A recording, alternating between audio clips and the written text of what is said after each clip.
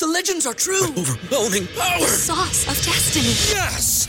The most legendary sauce has arrived as McDonald's transforms into the anime world of WickDonald's. The greatest flavors unite in all new savory chili McDonald's sauce to make your 10-piece Wick Nuggets, fries, and Sprite ultra-powerful. Unlock manga comics with every meal and sit down for a new anime short every week only at WickDonald's. Ba-da-ba-ba-ba, go! At participating McDonald's for a limited time while supplies last. Mike Rowe here with a few thoughts on my favorite sweatshirt. A classic zip-up hoodie that used to be navy blue but has since faded to what the fashionistas call a distressed indigo. It's 13 years old, soft as a flannel bathrobe, and after a few hundred dirty jobs, demonstrably and undeniably indestructible. This is the kind of sweatshirt girlfriends like to permanently borrow. But I've held on to this one because I got it from American Giant. American Giant makes all their stuff right here in the USA so they can control every link in their own supply chain. That matters because when you buy American Giant, you not only get great quality, you create jobs for people in factory towns all over the country. No pressure, but if you give a damn about the business of making things in America, you got to support the companies who are doing it right. Go to american-giant.com/Mike to get 20% off your first order. That's american-giant.com/Mike. What's the easiest choice you can make? Window instead of middle seat? Picking a vendor who sends a great gift basket? Outsourcing business tasks you hate? What about selling with Shopify? Whether you're selling a little or a lot, Shopify helps you do your thing, however you cha-ching. Shopify is the global commerce platform that helps you sell at every stage of your business. From the launch your online shop stage to the first real-life store stage, all the way to the did we just hit 1 million orders stage. Shopify's there to help you grow. Whether you're selling scented soap or offering outdoor outfits, Shopify helps you sell. Wherever and whatever you're selling, Shopify's got you covered. Sign up for a $1 per month trial period at shopify.com/try. Go to shopify.com/try now to grow your business, no matter what stage you're in. Shopify.com/try. Welcome to the Situation Room. Hey everybody, welcome back to another episode of The Situation Room, and we are right at the start of Ravens training camp, and I am joined here by my co-host Gabe Ferguson. He's at Gabe Fergie, I'm at Ravens Sit Room. Gabe, how you been? It's been a long offseason. It has been. I feel like we've been waiting a very long time to get to the training camp, the start of real football once again. It's always exciting. I love this time of year. We've got all those expectations that are just like waiting to come to fruition, see the players out on the football field, or I guess on the training field first, but it's a fun time, and I'm looking forward to it. Yeah, it feels like the season ended halfway through the year last year with all those heartbreaking losses and the Lamar and all the injuries and all of that. And, even looking back at this offseason, and everything that's leading up to training camp now, and I agree with you, it's super exciting time to be at training camp time. I think the big takeaway that I've had from this offseason is I just feel like, and you and I were talking about this a little bit beforehand, I just feel like the Ravens are just being broadly disrespected by the media, by betting markets, by not other players. It's not players in particular, but especially Lamar Jackson is just taking a beating, for a unanimous MVP, something that only one other person has ever done, and for a guy that was leading a team to the best record in the AFC, and maybe was it the best record in the NFL at that point? It was at least the AFC, and then got hurt, and then everything went downhill from there. What on earth is the rest of the NFL world thinking? Yeah, I think there's a little bit of recency bias because of the way the Ravens finished their season obviously wasn't ideal. And even the way that Lamar was playing at the end of the season when he was still playing wasn't his best that we've seen. That Miami game I think sticks out in a lot of people's minds where everything kind of just went wrong on that Thursday night football. If you look at his stats from last year, it's basically the worst season he'd had since a rookie year. Obviously, people want to give that connotation of being injury prone to Lamar, even though he's only had that one injury in his entire career. But of course, it happened at the end of last season, so that's something that sticks as well. So I think it's a little bit of the recency bias. It's a little bit of just general bias against Lamar Jackson that's been there throughout his entire career. He's never gotten the respect that he deserves, especially, I think, as a passer. Obviously, people will say, he's an electric playmaker, but you look at him in terms of what he can do as just strictly a pocket quarterback, and it's still really incredibly impressive. One of the better playmakers from that position, not just with his legs, but also with his arm. Some of the deep passes he was making last year was really impressive, and he took some strides in that area, and that was something that we were all looking for, and he did that.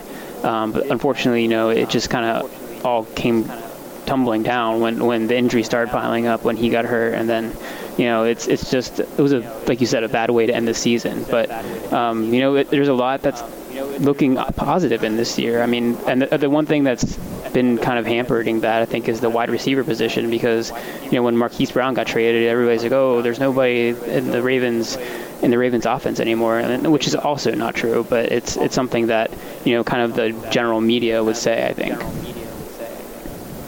Yeah, it's just still so wild to me how there isn't more respect overall for Lamar Jackson. And even if you want to diss him as a passer, which I vehemently disagree with on a lot of levels, it tells me that those people just aren't watching the games with the same kind of scrutiny that they need to. But even if that's not why, his ability to run the ball was not diminished last year. It did not go down. He was still incredibly dynamic in those situations. And he did so with some trash running backs standing next to him. And so there's no question in my mind that if J.K. Dobbins and Gus Edwards are ready, even Mike Davis and Tyler Beatty are an upgrade over what the Ravens were running out there, because they refused to run out Tyson Williams during that time last year. And so it's just it's wild to me that you have a guy like Bernard Pollard saying he's a top 10 talent, but he's not a top 10 quarterback. And it's just like, if the ball is in his hands, 80 times a game in terms of him being the primary person that's either running or throwing the ball, then how can he not be a top 10 quarterback? And it's just like, some of it is ratings and some of it is attention, and it's just the media piling on. But, the subversive racist undertones drive me crazy. That Lamar Jackson, being as talented as he is and being as black as he is, still stands out to me, as one of the main reasons why this all happened. Yeah, I mean, it's hard to ignore that aspect of it, and I don't really want to delve too deeply into that thing, because it's something that's just unfortunate in football. It's unfortunate in our society, but it's there. From before he got drafted, there was that transition to wide receiver nonsense. And a lot of that has never gone away. So, So you think do you think they're going to guarantee his deal like Deshaun Watson? What kind of contract do you think Lamar's going to get? I don't think so. I don't think they can. I think Deshaun Watson's contract was a little bit of an outlier. But, maybe they can figure out something where it's like kind of rolling guarantees, where there's like a option to guarantee like 2 years in the future as a contract. Because I think both like Allen and Mahomes have something similar to that baked into their contracts. I think that's probably the way to go with it. I would expect, an offer consistent with what Josh Allen got. That would be my kind of target. I think if I was the Ravens, the Watson deal was kind of unprecedented, and especially for a player like him with his, issues, I think it's really unfortunate that he was the guy who got that kind of record-breaking deal. And I don't know. I don't know what the Ravens are doing. It's difficult with Lamar because the fact that he doesn't have an agent. I know that's something that's been talked a lot also about in the national media by certain people. I do think there's a little bit of a hindrance that happens in negotiating with that. I'm not going to be completely dishonest about that. I do think there's something there, but in the end, I don't think it's going to keep a deal from getting done. And that deal not being done is also probably part of the reason why his name is so often mentioned. It's a big deal when you have a player of his caliber that's going into his fifth year. He doesn't have a contract. There's no guarantees after this year. He could become a free agent. I think obviously he'll be franchise tagged if the deal isn't finished, but it's kind of uncomfortable territory. It's not something I like to see as a fan. I want him to be under contract for the next 5-6 years, however long that contract's going to be. This happened before with Joe Flacco, and I think the Ravens ended up paying him a lot of money, and it didn't end up going well. Obviously, after a Super Bowl win, if a Super Bowl win happens with Lamar Jackson playing on the last year of his contract, I'd be very happy with that. But then I think you're going to have to be paying him Mahomes money. Or even more. So it's a difficult situation. I want to get the deal done before the season. I don't know if that's going to happen at this point, but that's what I'm hoping for.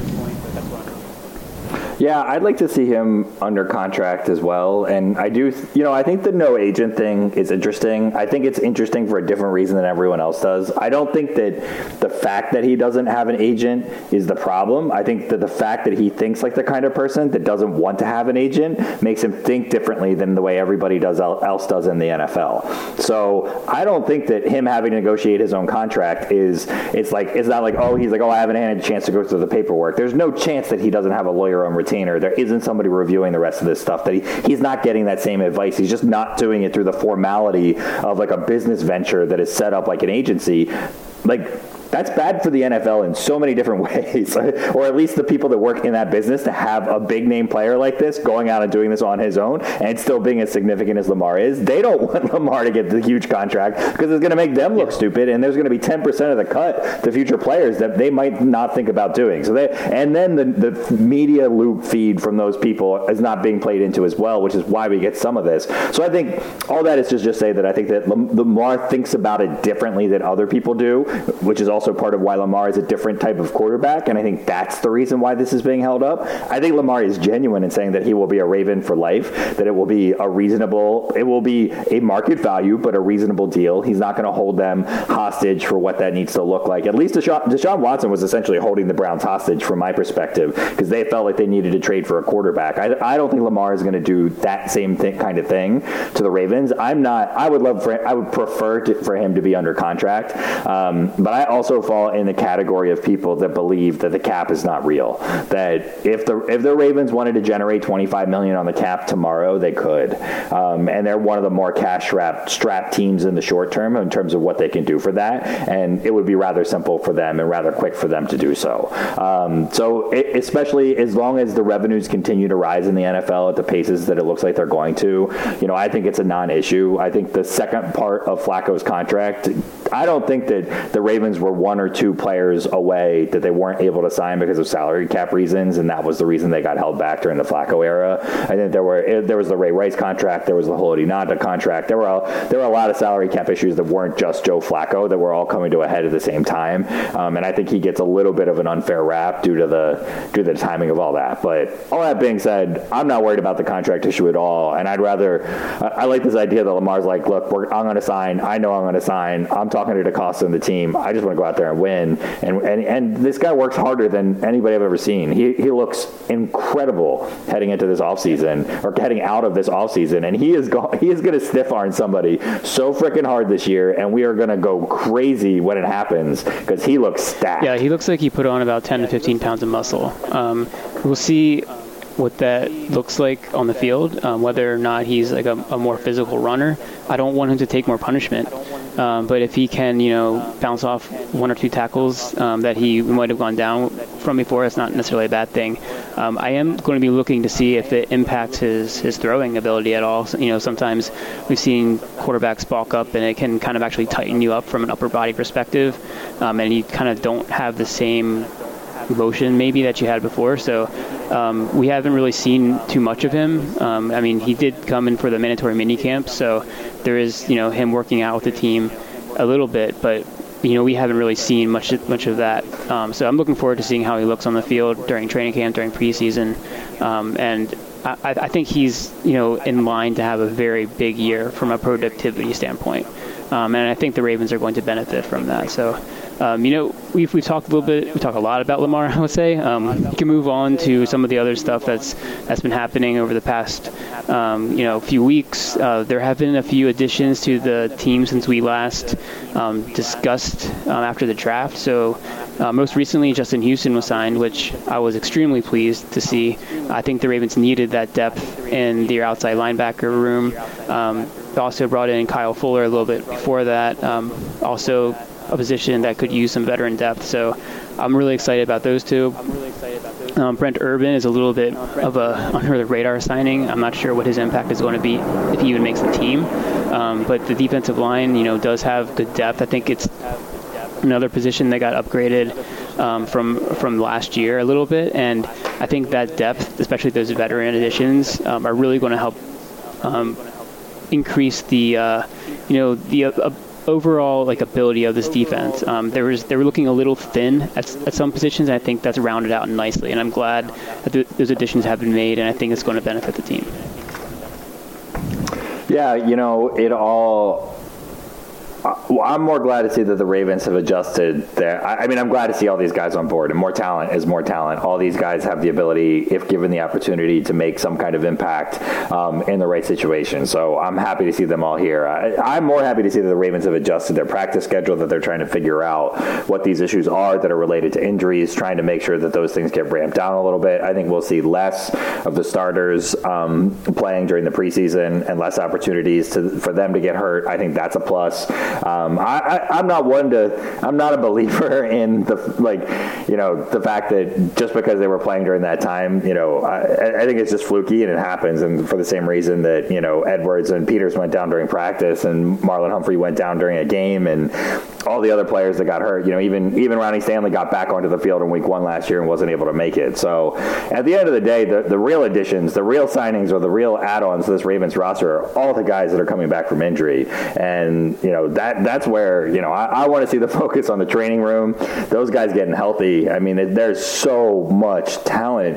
There's so much talent coming back onto this roster, enough that if that same level of talent was added to, if you take the running backs and Stanley and Humphrey and you added that to literally any roster in the NFL, it would probably take that roster to playoff worthy, regardless of what team it was. And so the Ravens were right on the cusp of being on the playoffs anyway, and at one point, the 1 seed, in the AFC last year. So love to see the depth, but just got to stay healthy, guys. Yeah, and if you look at some of those metrics, I think Football Outsiders did an analysis of injuries last year, and they showed that the Ravens had the most injured team ever, essentially, since they've been tracking injuries, based off of total WAR or expected WAR from those players, because not only were they a lot of players that got injured, but they were key position players. Basically the entire running back room, your starting cornerback, your starting left tackle, and these are Pro Bowl caliber players, not just guys. That's something that's going to be huge. I think we're talking about a guy like Ronnie Stanley, who was one of the true foundational players on this roster, and I think still is a foundational player on this roster when he's healthy. And getting him back, and hopefully in the form that he was, looking back at 2019 and 2020 before he got hurt, that's a top player in the NFL. That's one of the elite, players at his position. And if he can come back and play at that same level, essentially after being removed from the game for over a year and a half, that's going to be a huge impact for this team. Obviously the other additions to the offensive line will be big as well, but just getting those players back, I think that's going to be what makes this team, a special potential team this year. A team that looks a lot like potentially what we saw in 2019, where, they had some doubters then too. Nobody was expecting that 2019 Ravens team to be, the best record in the NFL, to be a number 1 seed, record-setting offensively, a very, very impressive defense as they, changed some personnel mid-season. Obviously, that season ended, unfortunately, but there's a lot of parallels between what happened, I think, in that 2019 season and what's happening going into 2022, both in terms of personnel and also in terms of kind of expectations from a general sense. Yeah, I totally agree with that. And, it's interesting because if you think about how the Ravens have constructed this roster, they still haven't broken they didn't go crazy. They could have traded, they could have traded Marquise Brown away and then used the same pick that they acquired in that potentially to go after a guy like A.J. Brown, or made a splash trade somewhere else for a guy that they were going to have to sign to a major contract in that process. And they chose not to do that. And so, there have been waves that have come out a little bit, as you and I were talking about before this, where Biscotti kind of values the consistency of that, and that's what he has kind of prioritized with the team. For all the people that were surprised by that, it's Steve Bisciotti loves John Harbaugh, and if there's anything that that strikes me about the way John Harbaugh manages a team, and even if you look at the way that Ozzie managed this team, like it was never a all in on kind of stars kind of model, and it was take a lot of shots, and the things that will stick are going to be there, be consistent, be there when you need to be there, and you're going to get opportunities and chances to win as a result of that. So it surprises me that people are surprised by that, but what's your take on this roster, Bill? Because I think there's a lot of opinions on this across the Ravens network. Yeah, so I think Ozzie Newsome has come out multiple times in the past and said that I think after the first Super Bowl win, they kind of did that approach where they went all in. They brought in a lot of expensive veterans. They kind of like pushed contracts around and mortgaged the future a little bit. Took the credit card out, so to speak, and he regretted it. That was the general consensus. And then, like you said with Biscotti, I think there was a similar impression that he gave, that he wants to be a team that is relevant year in and year out. And I think some people look at that and say, okay, you just want to be a decent team. But I don't think that's what he was saying. I think in the NFL, being a relevant team means you're a competitor. It means you're a team that is a Super Bowl competitive team. And what happens over the course of the NFL season, so much of it is luck-based and health-based and kind of like matchup-based, and so much can happen that is unexpected, that as long as you're there on the cusp and getting into the postseason and, maybe having the advantage by having a healthier roster than the team you're going up against, or having a matchup that works out favorably for you, those are things that are going to let you get to the Super Bowl. I mean, all you have to do is look at the Bengals last year. They won 10 games. It wasn't no really impressive regular season. They benefited from a Pittsburgh team that was on the decline with Ben Roethlisberger quarterback. The Ravens, which were, as we previously discussed, were incredibly injured. The Browns, which imploded with Baker Mayfield at quarterback, and they still only won 10 games in a pretty weak division on a last place schedule. And then they got a pretty bad Raiders team in the first round. They got an even worse Titans number 1 seed, probably the worst number 1 seed that we've ever seen. And even though they were able to get sacked 9 times in that divisional game, they still were able to squeak out a win. They did went into Kansas City, and yes, to their credit, they won an impressive game. They were down 20 points in the first half, and they somehow managed to crawl back because Patrick Mahomes imploded in the second half. They had, arguably the luckiest stretch of games I've ever seen out of any team to get to the Super Bowl. That could happen to pretty much any team that can get there, and that's why being consistent matters, because you just have to have that that set of circumstances, and that sometimes that's all it takes. Sometimes you're the best team that ever played, like the 2007 Patriots, who didn't lose a game, who was dominating everybody by winning by 4 touchdowns a game, and they lost to the Super Bowl to Eli Manning because they ran into a bad matchup and got unlucky on the day that it mattered. So that's how the NFL works. You want to have the opportunity to be there every single time. The Ravens have set themselves up to be a viable team for the near future, for the next 5 years, for the next 10 years. They have lots of draft picks. They have available cap room, and that's what I want my team to do, because I think it's smart. I think it's looking to the future, and it's a good way to not just to manage a football team. It's a good way to manage your life. That's just a good principle to live by. Hashtag life lessons from Gabe Ferguson. And I think the randomness piece is one that stands out to me. You look at the Buffalo, you look at the Tennessee game 2 years ago where they lost when they were the 1 seed, and you look at what the results of that were, and it was a ton of drop passes and just some really bad momentum and luck at the front end of that. You look at the Buffalo loss the next year, and it was all that game was wacky because of weather, right? You take away some of those factors, and who knows what can happen in some of those games, and then what happens if momentum is built on the other side of that. And so, I agree with you. I think that you got to be in the playoffs. If you're there, you're going to have a chance for it. And I'll take it on here. I am 100% in the support of the Ravens zagging when everyone else is zigging, or whatever the heck people want to say. I am not one that feels that the Ravens need to go and add a wide receiver. If the Ravens went and added Will Fuller Jr., that'd be nice nice. I'm not going to be upset about that. I don't think that that's going to be the difference maker that everyone thinks it would be. I am almost of the mind that the Ravens shouldn't do it just to prove the freaking point, because I think with the tight ends, I think Kolar is going to be a very good fit into the system. He's actually going to take the role that Nick Boyle had in 2019 when he needed to be a pass catcher in those instances, and those are some big opportunities, and likely is going to take the role that Hurst had, and he's got that athletic dynamic kind of ability, and so I think you're going to be able to bring that back, and it's going to be really impressive. And everybody's going to be kind of eating their words on this. And so, if they could get Fuller on a really good deal or Beckham on a really good deal, I'll take it. But I almost want them to be stubborn and say, hey, we don't need it. Yeah, I honestly don't think they need it. And we'll talk a little bit about the wide receiver position. I think we're going to talk about some position battles later on.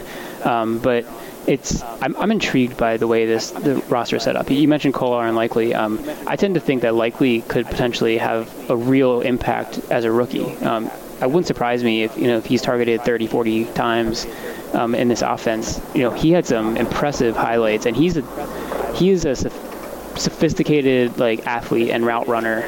He's a guy who's kind of a hybrid wide receiver tight end. He can play that slot position for you, in combination with Mark Andrews. Maybe you play Andrews a little bit more in line, but Likely out in the slot in some of these obvious passing situations. And then you only need 2 wide receivers on the field. You can do a lot of things that are interesting from 12 personnel, from having 2 tight ends out there. And it allows you to be a little bit more dynamic in terms of your ability to run out of those sets as well, and keep defenses honest, and keep their personnel honest. That's something that is also an interesting thing. If teams start, putting 5-6 defensive backs out there, you can go in 12 personnel and start running at people. And that's something that I think also having an improved offensive line will help you with. So there's a lot of potential things I think the Ravens can do with the personnel they have. I don't think their wide receivers are as bad as people are making them out to be. Rashad Bateman was considered a very good prospect when the Ravens drafted him. He had an uneven first year, largely due to health and due to the quarterback position, with Lamar getting hurt. But he was regarded as a top 15, top 20 wide receiver. The Ravens were able to snag him a little bit later than that, and he's someone who's really looked impressive. If you go back and look at his film, even from his rookie year, he had some really impressive film out there. He was getting open at a pretty high rate, and he was able to do a lot of things. And I think he really profiles as your true number 1 wide receiver, and even more so than Hollywood Brown in any offense you put them. And he's the guy who's going to be that X receiver, and that's something that the Ravens haven't had a true X dominant wide receiver since I don't know who was I don't even think Anquan Boldin really fit into that role. It's been a while since they've had someone who's who profiles the way that Bateman does, and I think they're going to have the weapons to be a better offense than people are giving them credit for. Well, and I want to go back to the tight end thing in a second, but the Ravens' offenses have never really used X receivers like other offenses have. And I think your example, like when you were oh, the Ravens really haven't, you were probably thinking back to both Bolden and Mason, and even in those offenses and even in that style, the Ravens weren't using them in that same kind of way, even though they were very quality receivers, and maybe not top 10 guys, but top 15 or top 20 wide receivers in the league at the time when they were in their primes in Baltimore, and really effective at that. So we don't need Bateman to be Julio. I don't need him to be Julio Jones, right? If he is Derek Mason or he is Anquan Boldin of some of the good Ravens teams that they were on, the Ravens are going to be a very good offense.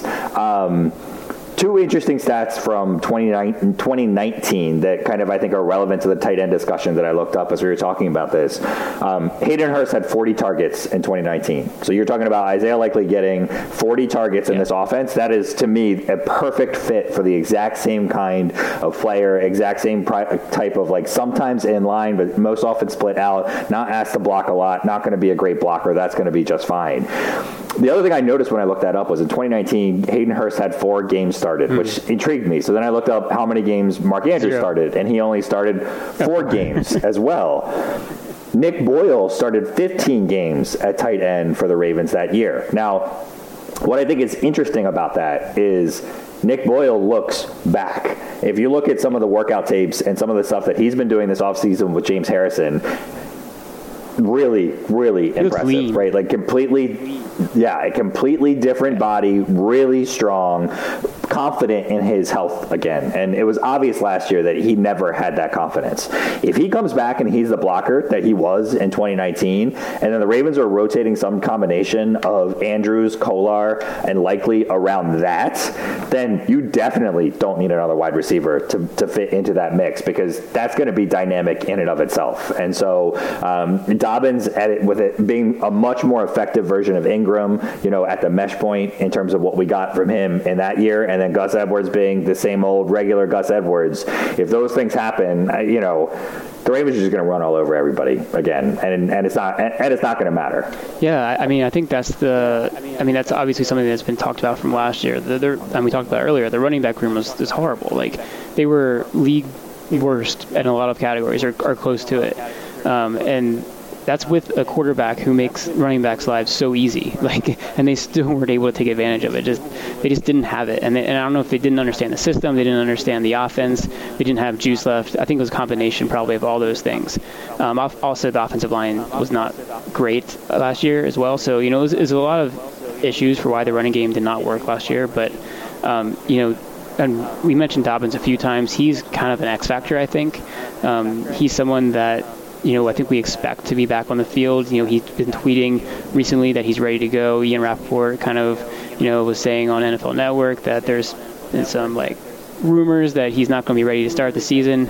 I don't know who's right. I'm going to probably side with J.K. Dobbins here, but it's definitely one of those situations where he has a chip on his shoulder. He wants to come in and he wants to show that he's ready to contribute. And I think he's that player that the Ravens need to be explosive and really keep defenses honest, because his speed to the edge was something that was electric in that 2020 season. It really invigorated that offense after he was kind of taking over from Mark Ingram. I don't know if people remember that, how there were some issues with the offense in the first half of the season. And then when Dobbins kind of took over, it was a different looking offense. They started doing that counter bash a lot with Dobbins.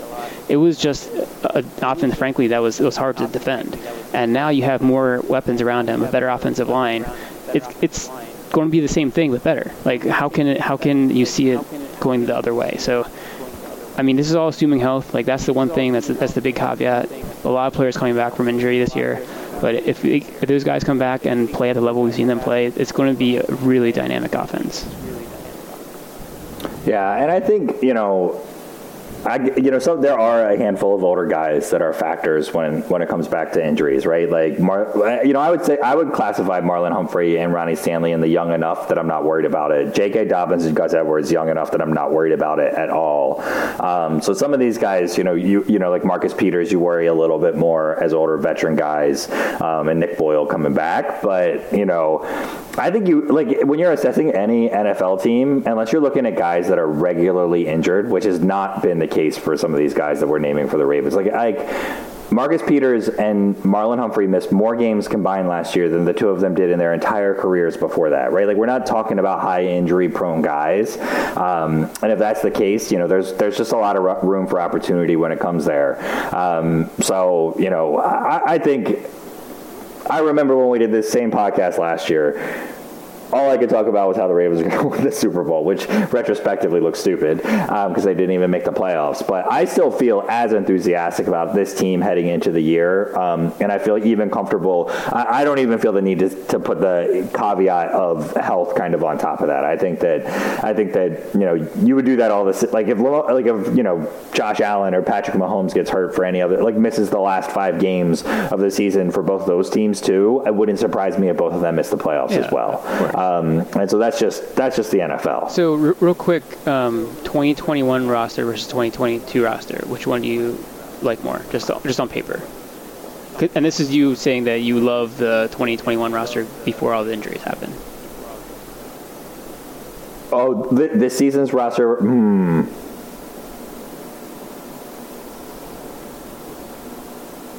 Oh, I think I like this season's roster better. I'm trying to think of like where the drop off is. I mean, the one big drop off being Marquise Brown, but you add in Kyle Hamilton, you add in Marcus Williams, like you add in, Houston's coming back, so like that's the same. Like Ajabo coming back at the end of the year, I think could be a really significant boost to this team. Linderbaum, huge upgrade at center. Obviously Stanley didn't play at all last year. That's hindsight's 2020 on that.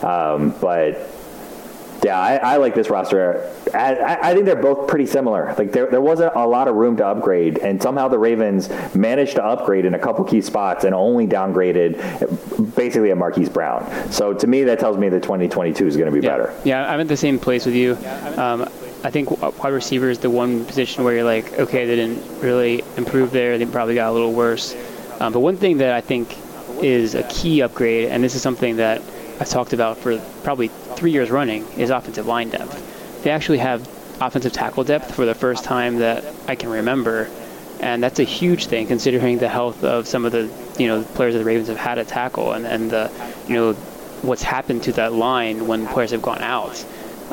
So that's something that I think is huge going into the season. I mean, Tyree Phillips has played a lot of snaps at right tackle for the Ravens over the past 2 years, and it has not worked out well. So I'm hoping that that by itself will kind of be an improvement, and if injury does happen, hopefully it doesn't, but at least you have a real kind of backup situation, a real kind of insurance plan to keep that offensive line intact, functioning at a high level. Something that hasn't actually happened too much over the past 2 years when key players have been lost to injury. Yeah, I think depth is always going to be a part of how you keep your kind of your record afloat, right? Like, and so even, you look back at the season that Mahomes missed a couple games, and Chad Henne or was it Henne? Who came in and played behind him? I don't know, but he missed a couple games. And Matt Moore? Somebody that... Oh, maybe it was more. I think they might have both been on the roster. I don't know. Anyway, the idea that you need someone to come in and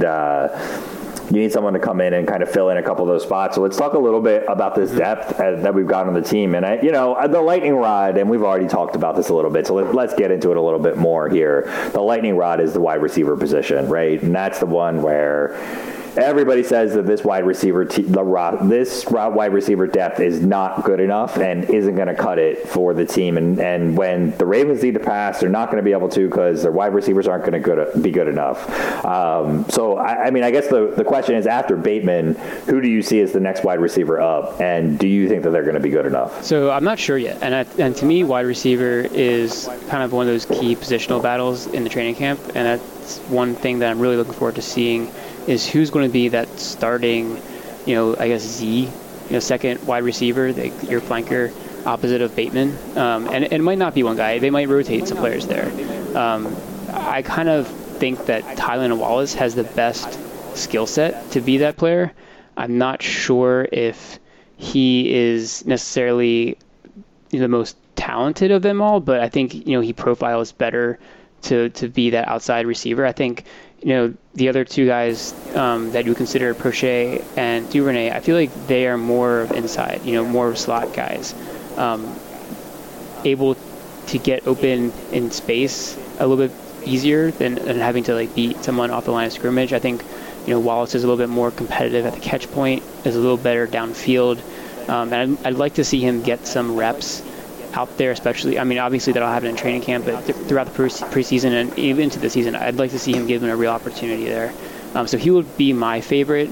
I wouldn't be surprised if it's Duvernay actually starting there. He has a longer track record with the team, but I just don't think he's been very effective as a wide receiver. He's more of kind of your gadget player. He can do some things out of the slot, but he's not someone who's going to be winning downfield very frequently. So that's how I would handicap it. And then Prochet, I think, is your slot guy. I think he's your number one slot receiver, and then Duvernay can kind of mix in and out. But that's how I see it shaking out. Yeah, so I generally agree with you. I think Tylan Wallace is a guy that everybody is sleeping on. And I think that the Ravens, if the Ravens don't add a wide receiver, it's going to tell you that they're much higher on Tylan Wallace than other people were. And Tylan Wallace snuck in a few more snaps at the end of last year than, not a lot of snaps, but the fact that he snuck in any snaps, I think, also tells you something about what the Ravens thought about Wallace and what he brings. And whether that's his ability to be on the outside and fit within the system in that regard, or whether they just think he has the capability of being a more improved player, he's super interesting to me. I will take a little bit of a different, let me talk about Duvernay for a second. He has been a gadget player. He hasn't even been a good gadget player, especially on offense. He hasn't been a good deep receiver, even though he's got speed. I think he's a great returner. I think he has a role on this team. I think as a fourth wide receiver on a team, when you're in a pinch and you need a guy, when you're going for wide, he can be useful. I don't want to see him be the second or third option in this offense. If he is the guy that gets the initial set of reps, especially when the season starts, I'll be a little disappointed overall, and then I'll eat my hat and say that the Ravens should have went out and signed somebody else, a wide receiver. That being said, and I don't love the tight formations that the Ravens use, but my position is that James Prochet is going to be the guy. The Ravens are going to stay tight in their formations. Bateman's going to be the guy that's outside, and Prochet is going to be kind of like that in-line hybrid, maybe in like twins formations on the same side as Bateman with two tight ends on the other side, or even like inside of whatever that, like in those like kind of like tight Z packages where you've got tight ends in line and guys kind of like right offset behind them. Prochet can be that guy, and then he gives him the lateral ability to go inside and outside, but also run more complex routes if he needs to. He's the guy with the best hands. The Ravens need guys that can catch the ball. I mean, there have been too many instances in too many games where we've seen too many drops and too many big moments. And I like James Prochet as a guy that's not going to be that. I think Tylan Wallace, though, is the interesting guy that could kind of emerge from there. And then, it's anybody's bet after that, but I tend to think that the Ravens are just going to stay heavy in these packages. And it's going to look like it did in 2019 when the Ravens kind of starting wide receivers, which included at the time Marquise Brown and Miles Boykin, I think the Ravens receivers for that team totaled like 1,400 receiving yards. I think we're going to see something like that again this year, and I still think we're going to see a big year from Rashad Bateman. Yeah, I think we'll probably actually get more wide receiver production this year than we had that year. I mean, those wide receivers, like you said, it was Miles Boykin who did very little as a rookie. He was out there blocking mostly. Marquise Brown, who was in and out of the lineup because he was dealing with a foot injury. He was pretty effective when he was out there, but he was also limited due to that health issue. Seth Roberts, do you remember him? He was actually, I think, one of the leading targeted wide receivers that year. He was okay, but he wasn't anything to write home about. And then Willie Snead, those were your four wide receivers. Like, that's not a overly impressive group of receivers. I think, by far, Bateman is the best of those receivers at that time. Like, you can have a much more effective and more productive, wide receiver group just because of him. And if Prochet, like we both think, can be a really effective slot receiver who can, get you, 50, 60 targets out of that position, maybe be a high catch percentage guy, chain mover. He's not going to be an outside receiver. He's not going to be a downfield threat, but he can get open in the short areas, and he's really good against the zone, I think. And that's something that, along with Mark Andrews, will allow you to, get those third down conversions, and especially if they're reasonable and not third and long like we've seen so much last year with the ineffective running game. So that's kind of how I see it, and I think that there probably will be a fifth wide receiver on the roster. It might be an undrafted free agent from this past year. I think they gave Bolden, Slade Bolden is that his name, from Alabama. They gave him a decent amount of money in the undrafted free agent pool. You have Benjamin Victor from last year, who was an undrafted guy. He's big, so they might want to keep him around because of his size. He could be someone who can block for you, be a little bit more of a downfield threat as well. So, they have some interesting guys also in undrafted free agency. I think there were maybe one or two other, kind of like big-bodied wide receivers. And I think they'll all be given a long look to kind of compete for that last wide receiver spot. How they contribute on special teams is probably going to go a long way to see if they make the roster or not. But in the end, I think it's going to be mostly those four guys we talked about who are going to be the primary targeted and used wide receivers on this team. And I think, it's not going to be like and elite group of wide receivers by any stretch, but I think it's going to be a functional group. And I think with the tight ends, like Mark Andrews obviously being one of the best tight ends in football, and Boyle, who we've talked about, is going to be someone I think is also going to be on the comeback tour. With the two rookies, it's going to be a formidable offense. Those are decent weapons. You have receiving guys with Likely, we talked about. I think he can be a real weapon coming out of the slot as well. So it's going to be a mix of all of them out there, and I think it's just a matter of finding the right combinations and the right game situations. That's what's going to matter once they figure that out. It's going to be a clean looking offense. Yeah, I generally agree with all that, and I think the bigger question is who's going to be blocking for Lamar in front of that offensive line to make sure that he can get the ball to whoever the wide receiver option is. I think when you point out Snead and Roberts and what that personnel looked like from a receiving perspective overall in 2019, it tells you everything that you need to know about how worried the Ravens really have to be about that overall. But the left guard position is the big question, right? I think we've basically seen the Ravens already tag Linderbaum as being the starting center. There's no reason why they shouldn't. There's no reason why they wouldn't have been invested in him if that wasn't what they were going to do. So who do you want to see win this left guard position? I mean, I think who you want to see is Ben Cleveland. You drafted him last year in the 3rd round. He's huge. He's a massive person. He had some nice moments last year when he was on the field. Health kind of held him back a little bit. Also, I think there was some, kind of growing pains going from college ball to NFL for him. There's still some issues with him that I'd like to clean up in his technique, kind of in his stance, in his pad level. There's things that he can improve on, but I think he's the player that you would like to see be that starting player. The guy who wouldn't surprise me if he does start is going to be Tyree Phillips. He has been a starting guard for the Ravens the past 2 years. Looking back at the opening day, he was the guy who was out there at first at right guard, then at left guard. And I think, he has a lot of the same tools that you want. I mean, he's big. He can move people when he puts that effort in. He's probably a little bit more nimble and athletic than what I saw from Cleveland last year. So I think it's going to be an interesting battle to watch. And then I don't think Macari is really in consideration as a starter. I think they want to use him as a reserve. But, if the other two guys don't work out, if they don't look like they're ready to start, I think it could be Macari. I think he's a guy who could plug in and be a starting player for you. They gave him a decent amount of money. You obviously want his versatility to be something that is usable for you, but if he's your best option, then they have no issue with playing him, in my opinion. Yeah, I would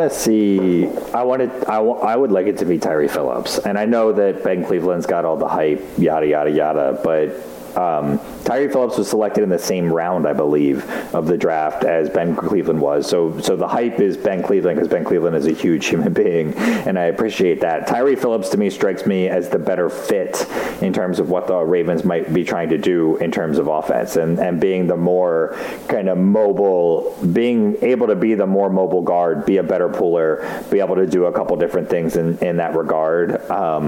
We'll see whether or not he's able to sustain that. Zeitler is not as effective, and I don't recall the Ravens using him a ton as a puller last year. So I want to see a little more athleticism from him. And I think there's an interesting question for Ben Cleveland is as to whether he evolves to be the right guard, and the Ravens view him as to be able to be in that role, not have to pull as much and be a little bit more protected. And if that's the case, then maybe they just give him another kind of redshirt year in that sense, where he's only going to have to be the backup if he needs to be. Powers is the other guy that's in here. Powers is like the ultimate like nothing burger to me. Like I don't have any problem if Powers is the starter. I'm not excited about it. I don't think it adds anything to what the Ravens are trying to do in any. Like I like Phillips' athleticism as an add-on, right? You like Cleveland's like size and like mauler ability as an add-on. Ben Powers is just kind of like he's a guy that can play left guard, and that's not a bad guy to have on the roster either. Yeah, I think Powers is an interesting one because I think there's a reasonable chance that he's not even on the roster. Because of the amount he's played, he's being owed over $2 million. And if he's somebody who's not going to be starting, which I think we both agree that he's not your best option as a starter, he's kind of, like you said, he's just like a whatever kind of player. Like, he's not going to kill you, but he's also not going to like do much for you in a positive sense. He's just out there and like kind of doing his job well enough. I would like some more upside at the position, ideally. And can you pay someone who's like a mediocre nothing burger at backup left guard or backup right guard what he's getting when you're kind of tight against the cap? I could see him as being someone who's let go. Yeah, I tend to agree with that, and I think all of it ends up kind of riding its way down to health, you know, and whether or not they can make it. And you know, I know we didn't log it here, but I just want to flag, you know, right tackle is also a spot that needs to be.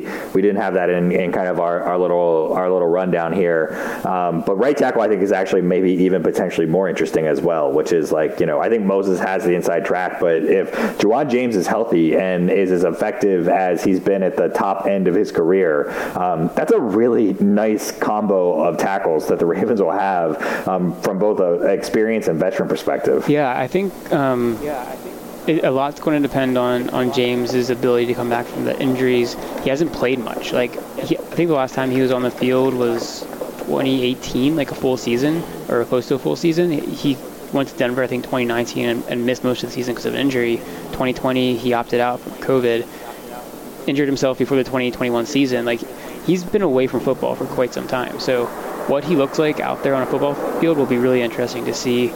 Is he back to the same type of athlete that he was, and can he play at that level? If so, then you're right. It's almost like a coin flip between him and Moses. Moses has been much more durable, much more reliable. But in terms of like what they were able to do at the position, I think they're both very quality starters. And I don't know, maybe one of them actually becomes a trade chip if especially James. I think if he shows that he can do something, and I just talked about the depth of the offensive tackle and not wanting to trade them away. But if you have someone like Daniel Faalele, who is ready to go as a rookie, you have Makari, who's also shown, you know, ability to play right tackle pretty well, then maybe you don't need to have a James on the roster as well. So that's something that'll be interesting to see. Personally, I would keep him, I think, unless things look really bad, and then you can probably just let him go. But if he's playing at a high level, I mean, that's a good situation to be in, because I think they both have, you know, good upside as right tackles. I do think it'll be Moses in the end, but there's definitely an opportunity for James to come in there. Yeah, I'm keeping all of them. Anybody, like, and even, you know, I agree with you about Powers and kind of what his price tag is and what that means. But like, I'm just, you know, the offensive line is so key to what the Ravens do. Like, just don't mess with a potentially good thing. But, you know, let's talk about who they might be blocking for as well. And, you know, obviously Dobbins and Edwards, if they're healthy, are the top two running backs, but health is and when they'll be ready and when they'll be back is a question. I think it's not really a question because we'll be a full 12 months removed, basically, by the time the training camp, you know, ends as to when their injuries happen. So I think that, like, in the scheme of things, like, we've seen guys come back on shorter time frames from ACLs and play all of training camp and be healthy. So I'm not as concerned about that, but let's play the game as though we were. You know, you've got a nice little veteran versus rookie kind of battle here between Beatty and Mike Davis. And, you know, in a lot of ways it's interesting because they both have kind of overlapping skill sets. Mike Davis has particularly good hands, and they're both pretty effective runners. So I think it'll be interesting to see which one of them fits better in the system. And if there's anything that the Tyson Williams situation told us last year was that, you know, you never know. The Ravens might not go with, you know, they're going to go with a guy that fits what they're asking him to do and does it right more than anything else. Yeah, I agree. I think it's going to be a lot to kind of like a system and understanding the playbook, understanding the ability to run and kind of this type of offense. It's mostly, I mean, in the past couple of years, it's mostly been a gap scheme offense, running scheme. I mean, we might see that change a little bit this year. Greg Roman, he's a master of the running game, if he's nothing else. So he might throw some new wrinkles in there with changes that have happened to the offensive line.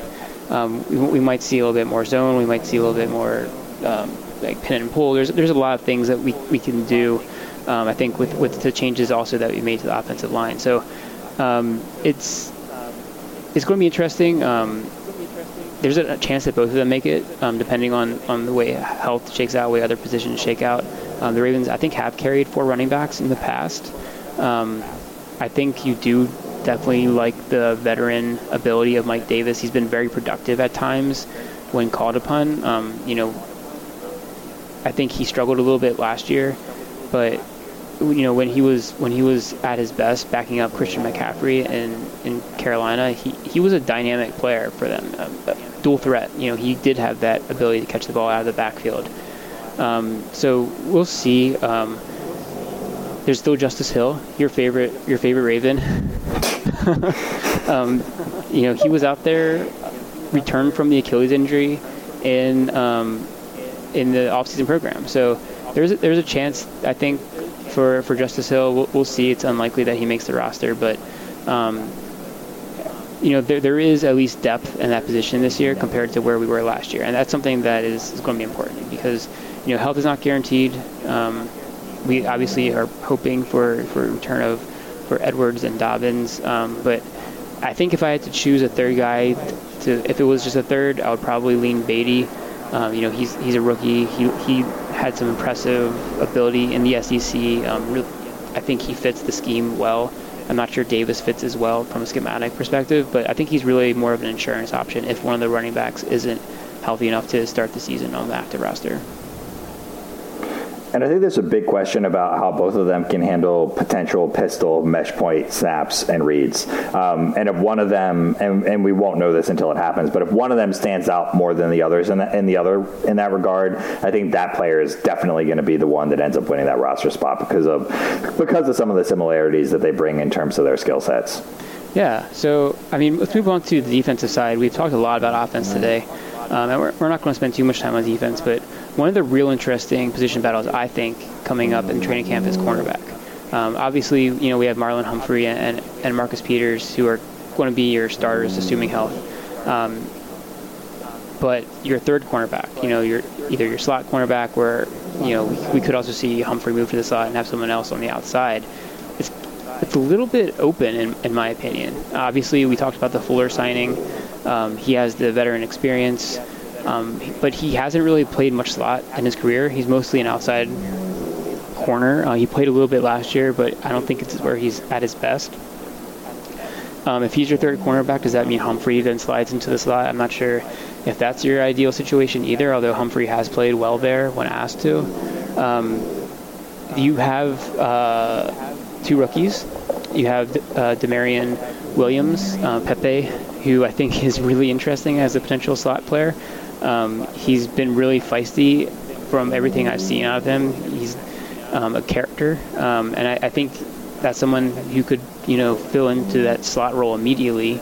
You also have Jalen Armour-Davis, who is more of an outside player, I think pretty much strictly an outside cornerback.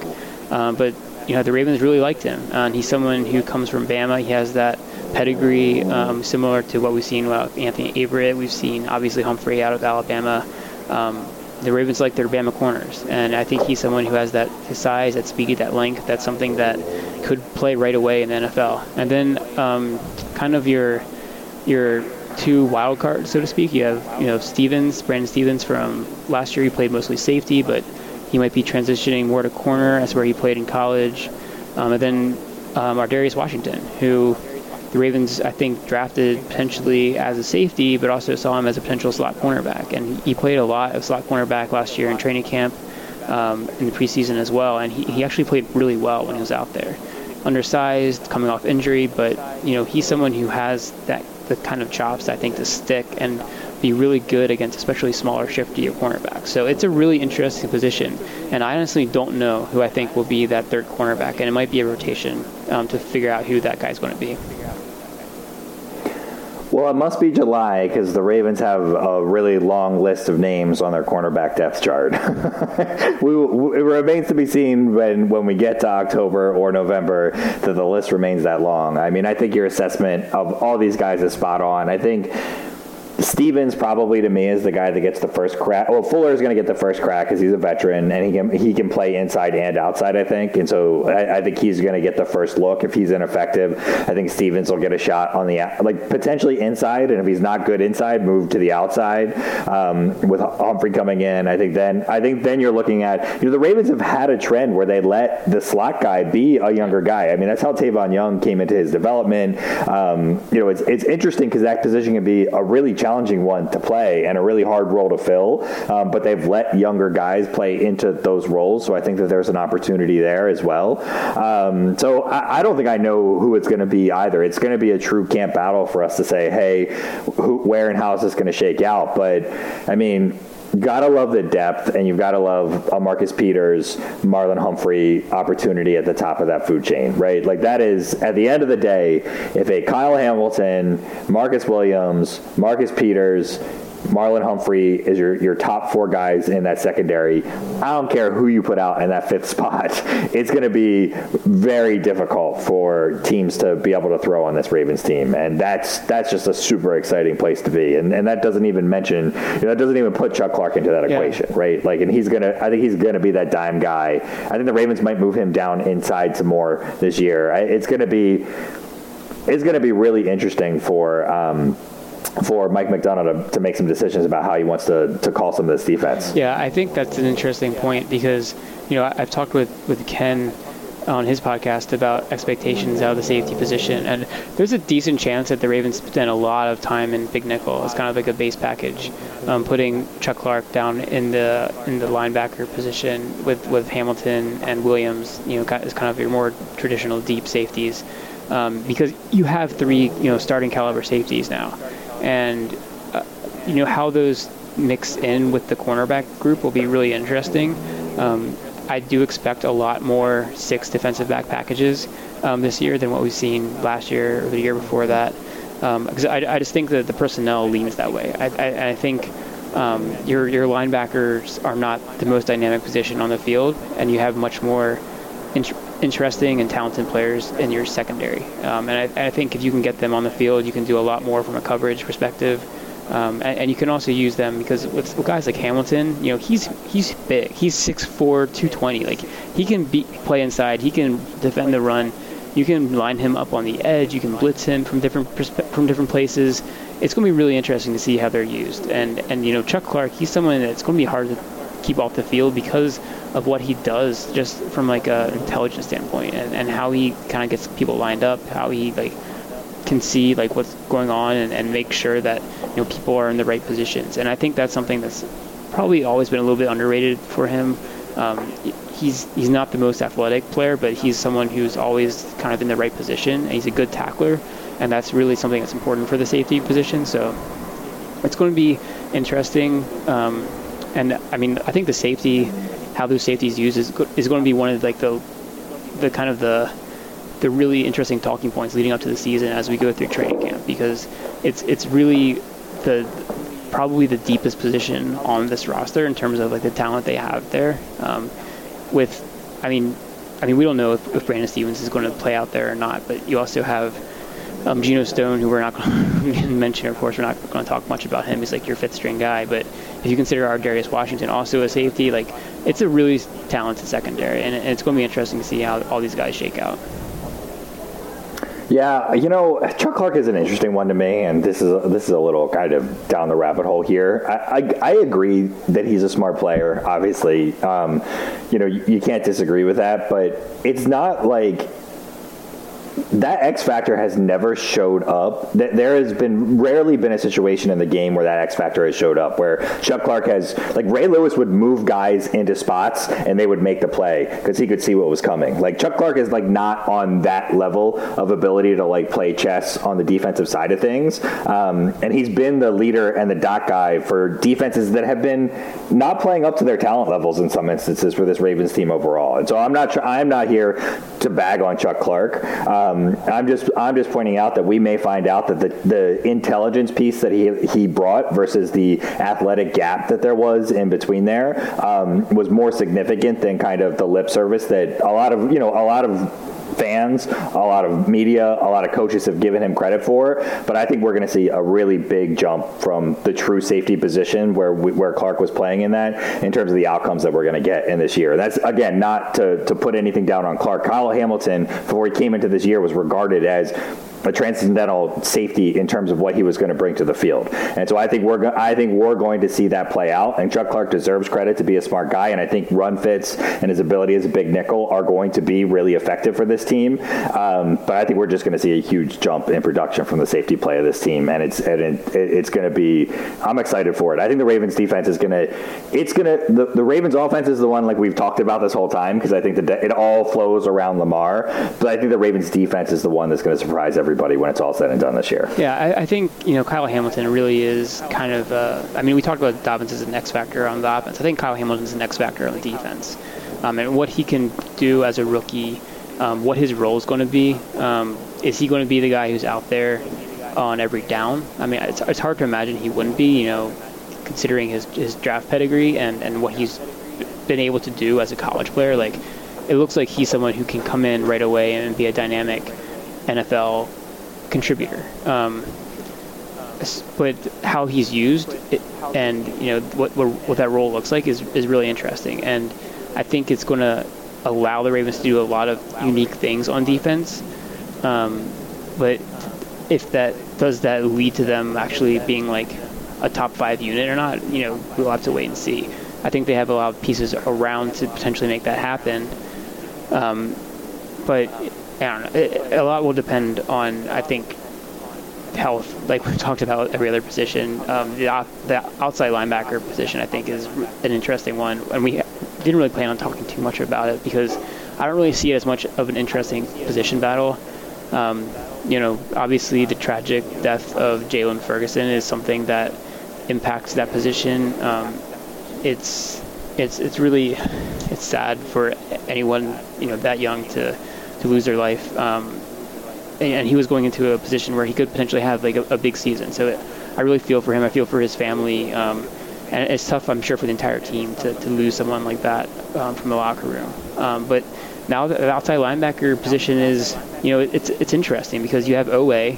He had a good rookie year. I don't think it was a great rookie year. I think he was inconsistent at times. He flashed, really impressive things, but sometimes he kind of like just wasn't looking like he was making much of an impact. Houston was probably the most impactful player for them. And then Bowser coming back from injury, Ojabo coming back from injury. Who's going to be like the guy that steps up? I think that's something that's going to be interesting to see. Yeah, I agree. I think you're underplaying Owe's impact a little bit. Obviously, huge in winning the Kansas City game. There were moments where he definitely ended drives and had those big moments. He was inconsistent, and he was a rookie. And then he did miss a little time at the end due to injury. But I think that he's really going to grow. There is just a lot of opportunity there for him to develop. And if Ojabo is if he can come in as like that pass rush, like kind of hot knife through butter specialist at the end of the year with Houston and rotating in, Bowser and everything from a timeline standpoint seems like he's going to be ready to go too. I agree with you. There's not a lot to talk about here. It's really just going to be a question of who's getting the snaps and are they being productive and rotating them until those guys do. And there's a lot of opportunity and upside. This is I'll go back to your question about 21 versus 22. I'm more excited now that I think about it for this team than I was for that team. The Ravens added more, I think, in terms of draft impact talent and free agent talent from 2021 to 22 and lost less than they did from 20 to 21. And I think the upgrades are going to be super clear. And I'm just, I don't love these podcasts because it's a little bit of hot air because we haven't started training camp yet. There's not anything to evaluate. There's not a ton to talk about yet in terms of outcome. But I'm more excited about this Ravens team now that we've gotten here to the end of this podcast than I was at the start of it, and I have high expectations for this year. Yeah, I do too, and I think one of the things that we've talked a little bit about is the overall depth of the roster. There isn't really one position outside of maybe outside linebacker, maybe wide receiver, but everywhere you have players who are ready to step into bigger roles, I think. And that's something that is important on any team that has championship aspirations. And, this is not a team that's really top-heavy. You have a lot of players who are able to contribute that aren't necessarily your stars. And I think that's going to prove to be a benefit for this team. And I also think that, if you look at, getting back to the defense, one of the things that has been lacking over the past couple of years, turnovers, sacks, if those things turn around a little bit, if you get a little bit more productivity because of the scheme change, if you get a little bit more productivity because you have guys in the secondary who can turn, pass deflections into interceptions, that can go a long way into making a unit that was, struggling to kind of get off the field at times to being a unit that is not only getting off field, but, getting the ball back to your offense in advantageous positions. And that in its own right can be a huge difference in how well a defense performs. And a lot of that is, frankly, luck-based. But some of it's skill-based and some of it's scheme-based, too. So I'm curious to see how the Mike Macdonald defense looks compared to what we've seen from Wink over the past 3 seasons, and whether or not it's just more of the same, or if there's a completely different defensive mindset that's going into it. Yeah, lots of interesting stuff as we head into the start of this training camp. Going to be really excited to see some of these guys on the field. Excited to see the rookies. Like, the rookie part of training camp is even going to get more attention than it historically has, because the Ravens they usually have a lot of rookies on the field, but they're going to have a ton of rookies on the field as they get started this year too. So I'm sure we'll get into kind of roster construction. We'll start breaking down training camp. We're going to be here for you guys as we get into the offseason, or get out of the offseason and into the season. I know we're both super excited. You guys can find us on Twitter. He's at Gabe Fergie. I'm at Raven Sit Room. And we want to say thanks for coming into the Situation Room.